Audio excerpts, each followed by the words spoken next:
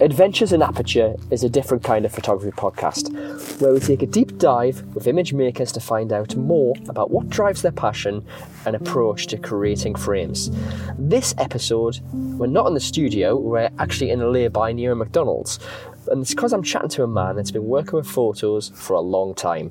An accomplished photographer in his own right, Carl Lee has been on the other side of the fence, working as an art director for many years, and now creating huge waves on social media with his concept art.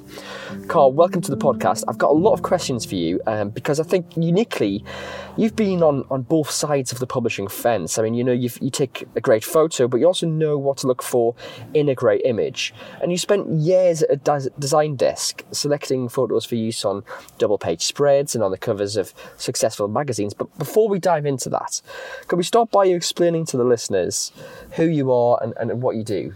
Oh, it's always that tricky one. What do you do? What do we do? Okay, I am a trained graphic designer, and but nowadays I'm a graphic designer and an illustrator. But my illustration isn't like normal illustrations. It's concept art, mainly focused around motorcycles. So I'll visualize a motorcycle. So, for instance, if a manufacturer or a private individual wants to paint their motorcycle a certain color, but they don't know what it's going to look like when it's finished, I'll help them visualize that. So I'll create an image in Photoshop and say, your bike will look just like this when it's finished. Or, a magazine might contact me and say, oh, Kawasaki are about to launch a new motorcycle. We've got some spy pictures of it. It's heavily disguised. It's got all this fake bodywork on, but we'd like you to make it look like it's the real deal. It's the finished deal. It's the finished bike in a showroom. So I'll try and visualize that for them as well. Amazing. So that's kind of what I do. I work in Photoshop predominantly. And my clients could be anyone from a private individual to a small bike manufacturer or a magazine. Cool. So, I mean, you started on magazines actually pre-digital. Your sort of career predates digital. Tell me about the differences, in the film days as opposed to digital. I mean, were there any benefits of film to begin with? I think there was benefits in film. That's a really good point, a really good question. There were benefits in film. Nowadays, you get a load of... If you get a disc, you don't even get a disc now, but if you get a transfer from a photographer, yeah, and you end up with hundreds and hundreds of images, and you have to painstakingly go through every single image to find out the best one that's got the best composition, the right amount of sharpness in the right place, the best light, and all the rest of it. And then you've got to process that image to your liking. You've got to treat that image to your liking. But in the old days, you would get a selection of transparencies, and you'd be hunched over a light box, and you'd be checking out those trannies, and you seem to have more of an edit. And I think photographers in those days were possibly more careful with the shots that they took. Yeah, they could still machine gun a motorcycle going around a corner, but I think they were less throwaway. They seemed less disposable images in those days, and I think with their slightly more careful choice of pictures, it made that job for you, creating that shortlist or choosing the right picture, it made it slightly easier. Yeah, because it took some of the work out of it. And then, but at the same time, you'd get the image, and then you'd have to have it scanned, or you'd get someone else. You get a repro guy to do all the touch-up work on the image. Whereas nowadays, you do it yourself. Yeah, you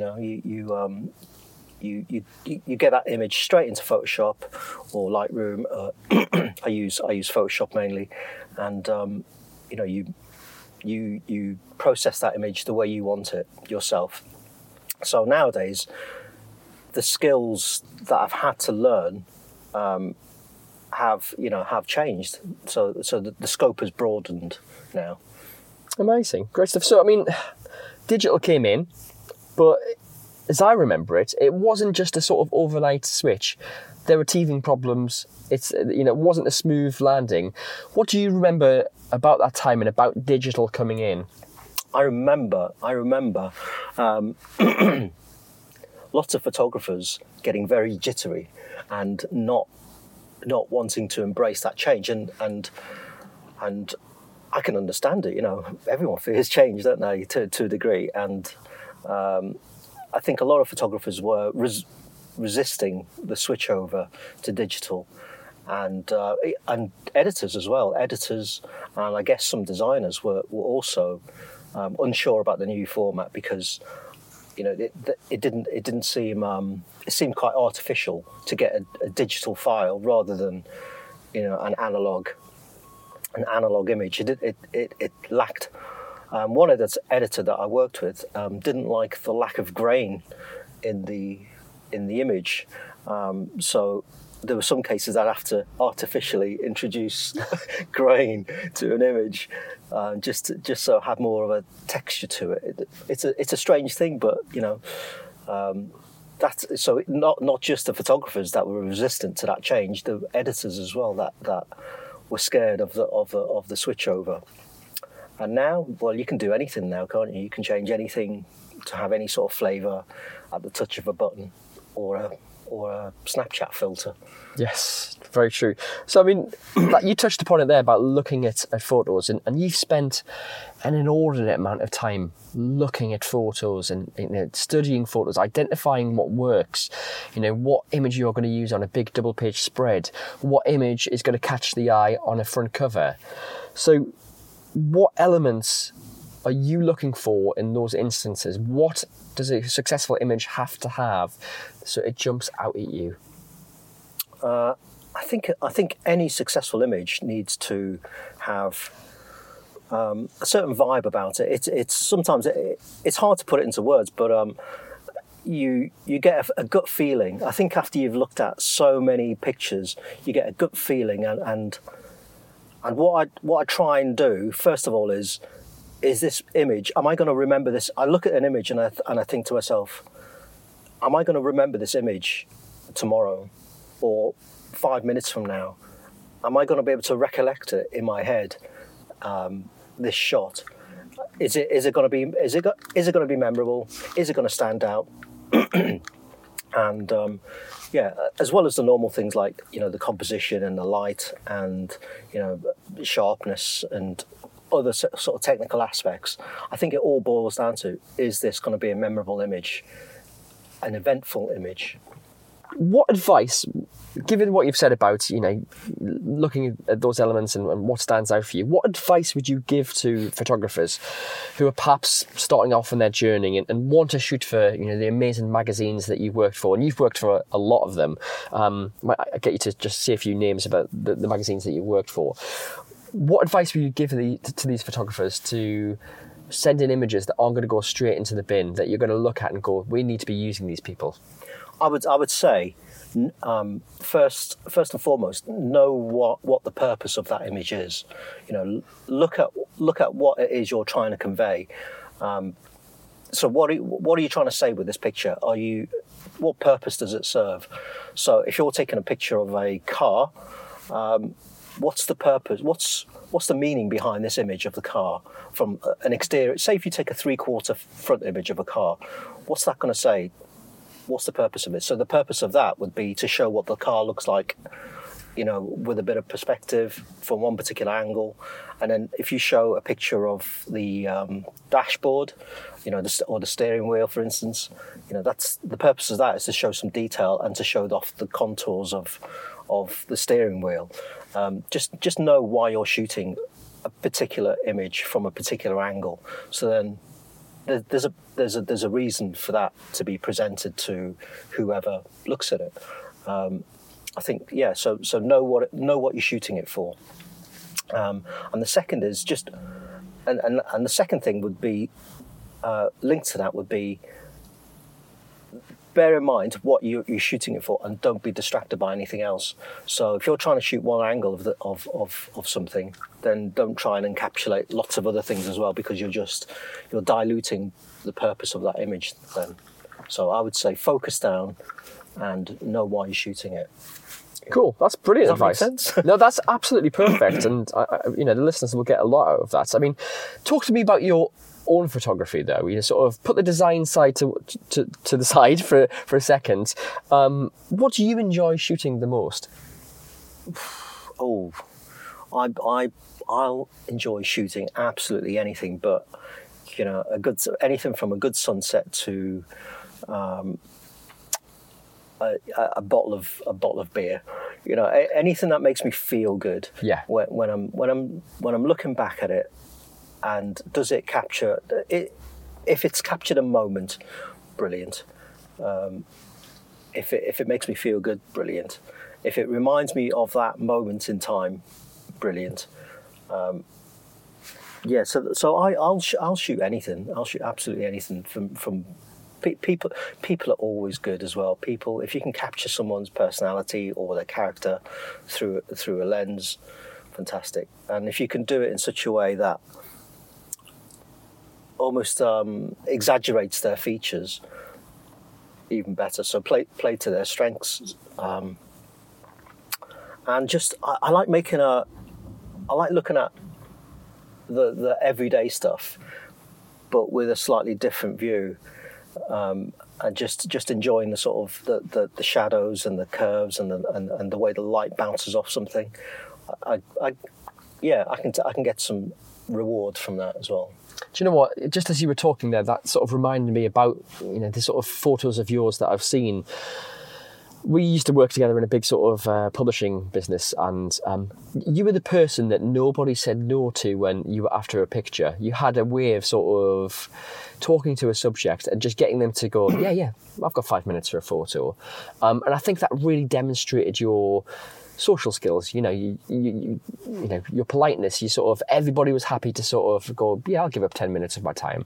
But also, on the flip side of that, you could see images that nobody else could. I remember an image you did with forced perspective, where you put some toy cars and used them in a real-life background. And because of the forced perspective, because the cars were nearer to the camera, it was amazing. It looked brilliant. And it's an image that I never would have really sort of saw in my own mind. It's an image I could never have taken. And I'm just wondering how you are able to... Is that a design thing? Is that part of your design element of your brain going, if I deconstruct this and I put this element closer to the lens, or is it just being in the moment and just experimenting? I think it's yeah, I remember that shoot actually. But I think it's about having fun, isn't it? Yeah. At the end of the day, it's all about enjoying something, and I think that's what drives me. If it looks like fun, if you're thinking about it and you think, oh, I could get something out of this, then it's like exercise for your brain, isn't it? To think about things like this, and everybody can do it. Everybody's got their own perspective on everything. Everyone's truth is a little bit different, because everyone sees things from their viewpoint, and I think that's the fascinating thing, to unlock that. But the thing is, you don't have the same thoughts all at the time. You depending on your mood or depending where you are, you'll see things differently. And I think the beauty nowadays is that everyone's carrying it's that old cliche, isn't it? That the best camera is the one you've got with you, and everyone's got a fantastic camera with them now because everyone's got a really cool smartphone. So my phone is so full of images, it's unreal. I think at the last count I had about 29,000 images, and my wife keeps taking the mickey out of me. When are you going to delete them? When are you going to transfer? Yeah, soon, I'll do it eventually. But, the more I delete, the more I'll add to them. And I think that's absolutely fine. That's what it's there for. It's there to sort of capture moments and thoughts and memories and visions. And yeah, as long as you're still exercising your eyes and your brain, then you'll keep seeing this stuff. What was the question again? I've completely forgotten. No, that's cool. So, I mean, apart from your rambling. smartphone, I remember you being a Canon shooter. Can you talk us through your current setup? So I've just moved over to a full frame camera, and I'll be absolutely honest with you, my photography hasn't changed at all. I moved over to full frame camera. I'm doing nothing with the new full frame camera that I couldn't do with a crop sensor, and it's just better in low light, and but that's what I'm using, a Canon R, and it's a wonderful camera, and I've invested in a big 600mm Sigma lens, and that's good for a workout as well, for the biceps. But I've been photographing motorbikes and my youngest playing football, and that's been really fun. And I've got an array of lenses, but my favourite lens is still a lens I bought in Hong Kong about 10-15 years ago. It's a 12 to 20 mil or 12 to 20. I can't even remember. It's a Canon wide angle. Okay. And it's just so versatile. And it's my favourite lens. I mean, those are sort of two extremes, aren't they? From a 12mm to a 600. Yeah. I mean, that's sort of, in a way, encapsulates a bit of sort of your approach, really, because it's quite extreme at both ends, isn't it? Sort of, if you're going to go wide, go really wide. If you're going to go close up, go really close up. So absolutely, yeah. Cool. Totally agree. I like to get, and I think that's one of the things I used to look at when selecting photography, selecting pictures for a feature. Yeah. Are we covering all the bases here? Have we got a variety of shots? Have we got something close up? Have we got something zoomed out? And just to keep the reader or the viewer entertained. So it's not all the same pace. When you watch a movie, it's not all the same pace all the way through. There's peaks and troughs. It's like a roller coaster. And I think that translates to photography as well. I like to capture that sort of that variety of shots. Good. So I mean, you've created an absolutely insane social media following. Talk to us a bit about your concept art, and if at all, how photography has influenced that, but also how you've harnessed social media to be a massive benefit to you. Yeah, it's a funny one, social media, isn't it? It has changed a lot since I got into Facebook and Instagram and YouTube. I started off probably around 2014, 2015, and it was just to showcase my work. I'd create a concept for a magazine or a website, and I'd do sort of various versions of it. So I'd do a red bike, I'd do a green bike, and a black bike, and I'd do all these different colours, and only one of them or two of them would make it into print. So I had all this overmatter, I had all these images that I'd spent hours on, and they'd never see the light of day.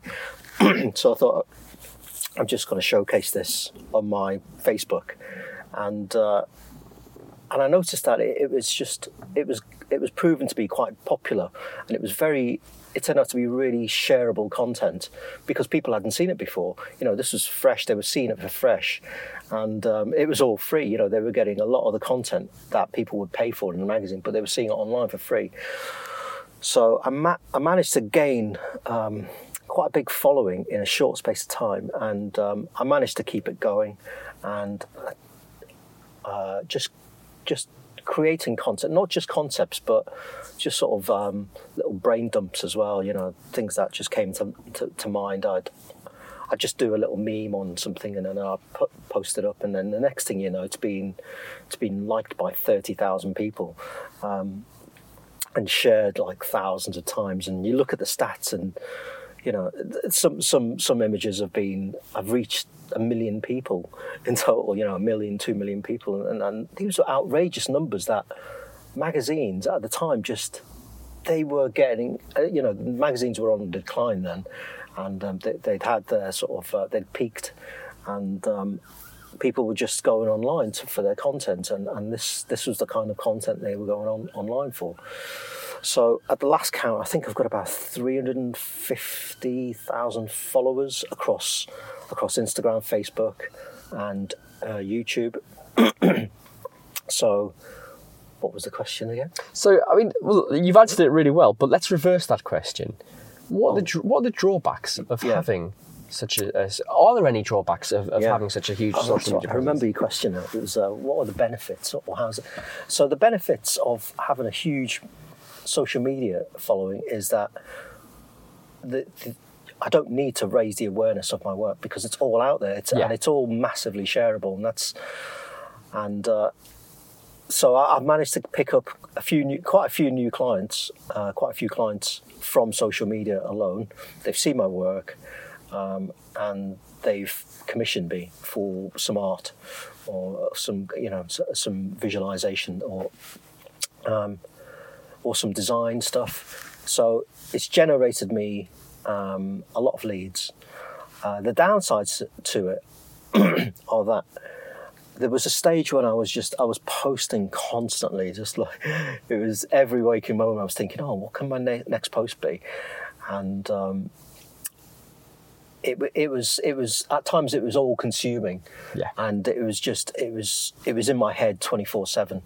What can my next post be? Or I can do this. This would make a great story, and it would take over your life, and you weren't getting any sort of tangible financial reward, and that sort of that little kick, that little sense of satisfaction that you got from getting a like, was very, very addictive. So I can see that, that's one major downside, and I can see why a lot of people would spend far too much time on social media, because it's addictive stuff. Even as a viewer and not a content creator, you could just be on there on YouTube. You just channel surfing constantly, and before you know it, you've wasted an hour and a half of your day, just surf scrolling, swiping, and not getting anything done. So it is a very addictive pastime. But they're the downsides. But I think if you can manage it and be disciplined enough to set yourself, some time, dedicated time to do it, and then dedicated time not to do it, I think that's probably the best way to manage it. That's great. I mean, so last question. Can you sum up what sort of an impact photography has had on your life? Ooh, I know it's a bit of a deep question for the last question, it is, but because photography is really giving you, a good sort of 20, 30 year career. But there might be something that it's impacted you personally, or that goes beyond designing magazines. Do you know? I looking at it's a valid question. Looking back on my life, I've been photographing since I was at school. I remember I was always the kid at school who had a camera. So we'd go on a school trip, and I remember those disc cameras. Do you remember those disc cameras? Yes, I do. Yes. And you get those little negatives in the shape of a disc. So I remember having one of them and taking them on a school trip.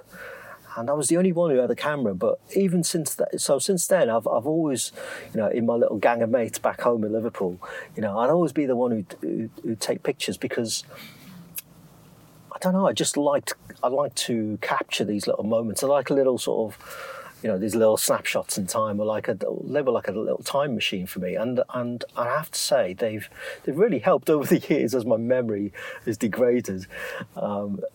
I look back on a photo and I think, oh yeah, I remember that now. It can take you back to that moment in time, whether it was a week ago or 40 years ago. So I think photography has always been there for me, ever since I was old enough to press a button. Amazing. So just to wrap up, can you tell people where they can see more of your work? Yeah, they can find me on Instagram, Car Design Concepts. They can find me on Facebook, and that's Car Design UK, or they can find me on YouTube, and I'm under the Motor Candy brand on YouTube, or they can just visit my website, cardesignconcepts.com. Amazing. Todd, thank you so much for being part of the podcast, and thank you for being generous with your time and giving us those amazing answers. I really appreciate it. No worries.